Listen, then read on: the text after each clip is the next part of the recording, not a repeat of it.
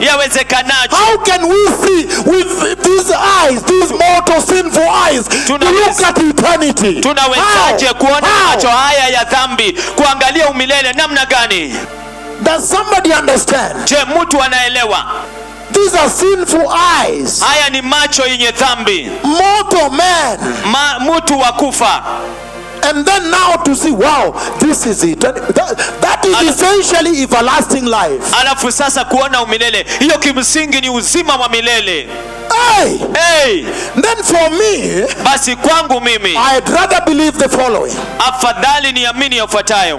That God, kwamba Mungu saw that things were that bad, kwamba aliona mambo ni mabaya hivyo, and he said, na akasema, I am not joking. Mimi sifanyi mzaha. This thing is going to happen. Hii inaenda kutendeka. That is what I understood. Hicho ndicho nilichoelewa. God is saying, I'm not joking. Mungu anasema sifanyi mzaha. Listen to him. Sikiliza yeye. I'm not joking. Sifanyi mzaha. The church is going to enter. Kanisa litakwenda kuingia.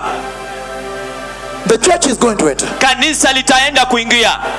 So I understood now. Kwa hivyo nikaelewa sasa. Meaning, kumaanisha, he has been talking about the coming of the Messiah. Kukuja kwa Mesia. The coming of the Messiah. Kukuja kwa Mesia. But I am not joking. Lakini sifanyi mzaha. This time around, this thing is going to take place. Mara hiki jambo hili litakwenda kufanyika.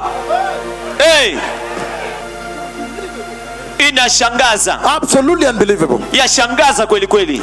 Because I saw that, wow, he realized that let me tell them that I'm serious, it will take place. No, because the question is, let me ask you one question. Hebu nikaulize swali hili. Let me ask all of you even here. Everyone. Niulize kila mmoja wenu. How do you get to lay your mortal eyes on the eternity of God and miss it? Unawezaje kuweka macho yako katika umilele wa Mungu kisha uikose? No, it's not possible. Hapana, haiwezekani.